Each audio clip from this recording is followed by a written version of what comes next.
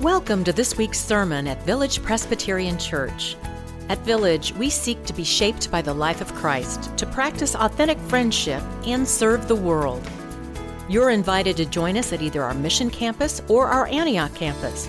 For now, we hope you hear a word for your own life in this sermon.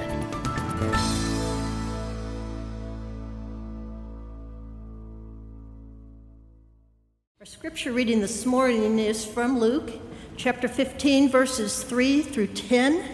You may locate this text on page 952 of your pew Bibles. But before we begin, let us pray. Living God, we come to worship with a longing in our hearts for everything that is broken to be made right, for the world to be a better place, and for our lives to better reflect your love. Speak to us once again words of good news. May these words inspire and empower us for the week ahead. Amen. So he told them this parable. Which one of you, having 100 sheep and losing one of them, does not leave the 99 in the wilderness and go after the one that is lost until he finds it? When he has found it, he lays it on his shoulders and rejoices. And when he comes home, he calls together his friends and neighbors, saying to them, "Rejoice with me, for I have found my sheep that was lost."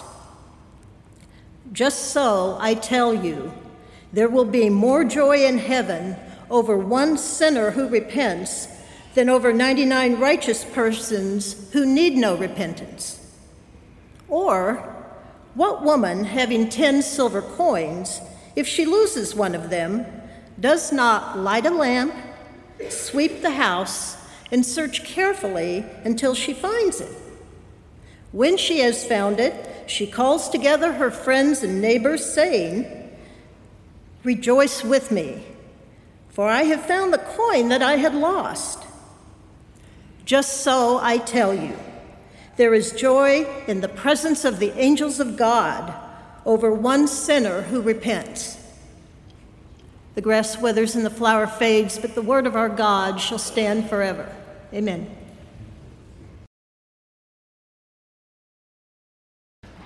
Well, as I mentioned earlier, I've been away for the month of June, and over half of that time I was in Montreat, North Carolina, where I had the deep privilege to be the keynote or share the keynote address for Montreat Youth Conferences. It was a deep privilege because I got to share those keynotes with my daughter. She and I, Sarah and I, did this together. Each summer, Montreat provides 6 weeks of youth conference. Our own youth from Village will be leaving later this week to attend week 3 of the 6. Sarah and I were privileged to keynote weeks 1 and 2. There were about 500 youth who attended week 1 and over 1,000 youth who attended week 2. Each morning, Sarah and I had the opportunity to speak to them. And the theme for the summer that was chosen by the Montreat planning teams was In Joy. Now, each morning of the youth conference began with what they call energizers. That is, they would get all of the students like you to stand. I'm not asking you to stand up, but to stand up in the pews, not on the pews, but in the pews, and then they do dance moves all together, all doing the same moves to the music that is playing, and it is, well, quite energizing, and it's inspiring to see 1,000 youth all in coordination doing that, and you may have seen some photos of that on social media, and if you came today thinking that I might share some of those energizer moves with you, you are going to be sorely disappointed. There's no way in the world that that's ever going to happen again. But I do, over this month, want to share a bit of what Sarah and I reflected on together with the young people about joy. Joy is something that God wants us to know, and as children of God, we can live in joyful spirit.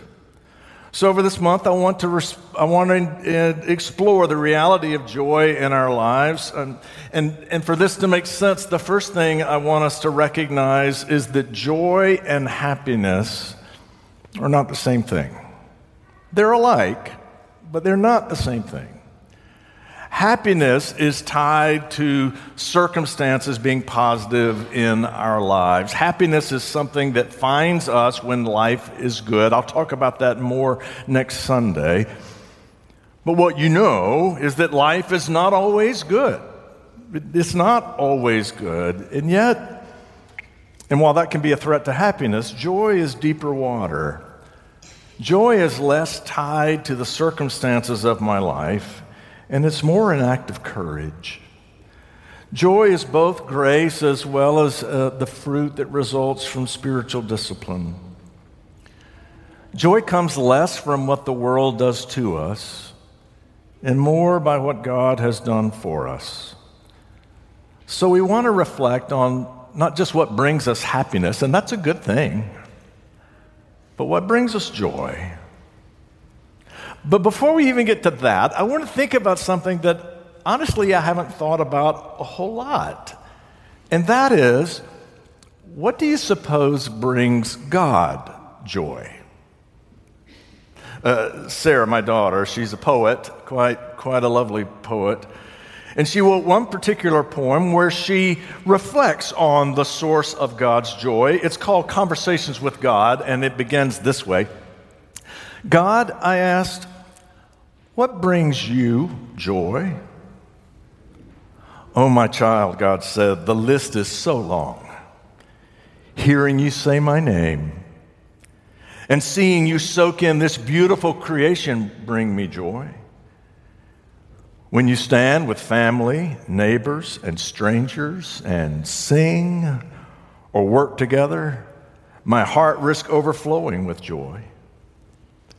When you remember the children and the quiet and the hurting, I swear my heart could take flight. I read those words, and maybe for the first time, I began to wonder, what is it that brings God joy? I think that's what these parables of Luke 15 are about. They're repeated parables. I say repeated because it's really the same story told over and over. Something is lost, something is found, and there's rejoicing. That's the point. Something is lost, something is found, there's rejoicing. A sheep is lost, a sheep is found, there's rejoicing. A coin is lost, a coin is found, there's rejoicing. Keep reading. A son is lost, a son is found. There is rejoicing. Jesus repeats himself here. Clearly, he thinks this is a lesson that we need to sink in. So he tells us over and over. Now, I appreciate how respectful you were when the passage of Scripture was read. It is Scripture. Jesus is speaking to us, so these words come to us inspired and inspiring. But I hope there was at least a part of you that thought to yourself, these stories are ridiculous, because they are ridiculous stories. I am certain that the first hearers of these stories of Jesus fell all over themselves laughing at these ridiculous stories. Here's what I mean. Jesus says, which one of you, if you had 100 sheep and you lost one, who among you would not leave the 99 in the wilderness where there are lions and tigers and bears? Oh, come on. You baw at the drop of a hat, but there's not one oh my in the whole room? Wow. So who would leave the 99 and traverse the hills and valleys of the wilderness in search of the one lost sheep who can't follow the one rule for sheep? You don't know what that is? It's stay with the other sheep. because providence has not granted you defense. You have no fangs or claws. You've got wool. That's it, just wool. God has not granted you the gift of the speed of a gazelle. No, you can barely outrun a slug. So just stay with the other sheep, because one sheep off by itself, you know what they call that? Dinner. So just stay with the sheep. And so who wouldn't leave the 99 where there are lions and tigers and bears? Thank you. And go and search for the one lost sheep. And when you find the one lost sheep, who wouldn't throw a party for the whole neighborhood saying, I found my lost sheep? Now, who wouldn't do that? Or who wouldn't if you lost a quarter? Who wouldn't rip up the carpets in the den and move the heavy appliances out on the front lawn, bring in the searchlights, look down the heating vents, and when you find your quarter, who wouldn't invite the whole church family over for barbecue? There'll be a vegan option. Come on over, party. I found my quarter. Going to spend $1 bazillion on a party because I found my quarter. Now, who wouldn't do that? Nobody. Nobody does this. I'm not doing this. You wouldn't do this. We calculate better than that. We know when it's time to cut our losses. No reasonable person lives like this. So these aren't stories about you and me. These are stories about God. If I understand the text, Jesus is telling us that we have no idea how much joy God finds in us, in you. That you are the source of God's joy. And that's something Jesus thinks we evidently need to hear over and over and over again. Now, I don't know what brings you joy. Maybe springtime, or a good conversation with a friend, maybe a grandchild, or a job well done. But Jesus tells us what brings God joy is you. Now, I don't know if you have a lot of people in your life who commence rejoicing just because you show up, come home from work, I came back, didn't have to, here I am. There's often a lot of rejoicing, at least that's my experience. These stories do, though, remind me a bit of my grandparents, my grandmother in particular. When we were growing up, my grandparents lived out of state, and we would travel to their house in the summer for vacation. We, at the time, lived in Montgomery, Alabama, and we would have to travel through the Southland to small town South Carolina, where my father grew up. These were the days before cars had air conditioning.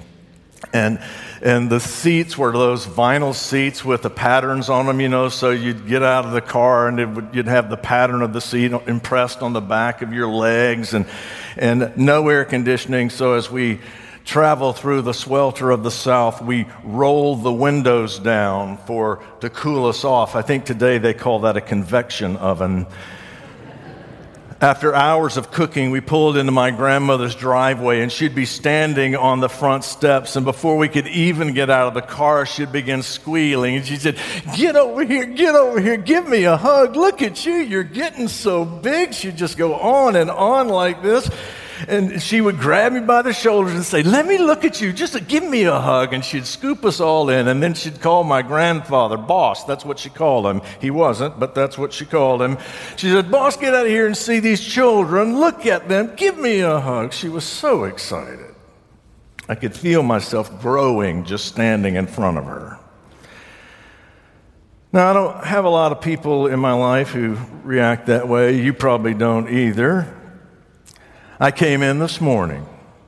There's Roger, nicest guy in the world. But Roger didn't say, Tom, get over here and give me a hug. I haven't seen you in a month. You're getting so big. He didn't say any of that. He just said, good to see you. That's it. Good to see you. Of course, that's what you'd expect, because that's how we are, right? We're more calculated. We find joy in one another. We do. We find joy in God. We'll talk more about that. But it's often measured, isn't it? We're more reasonable, more calculating. I suppose that's why Jesus feels he needs to repeat this point over and over and over again, that we might understand just how much joy heaven finds in us, just in our existence. So he asked, who among you, if you lost a quarter, wouldn't move all the furniture out on the front lawn? And when you find your quarter, you'd surely you'd call all the neighborhood together for a barbecue and celebrate, rejoice because you found what was lost. Now, who wouldn't do that? Well, these aren't stories about us. They're stories about God. We don't act like that. But I can't help but notice every time Jesus begins the story the same way. Who among you, he asked, who among you? Do you suppose he's really asking? Pray with me. Gracious God, we believe. Help our unbelief. In Christ's name we pray. Amen. Thank you for listening to this week's sermon at Village Presbyterian Church. Learn more about us at villagepres.org, and we invite you to join us again next week.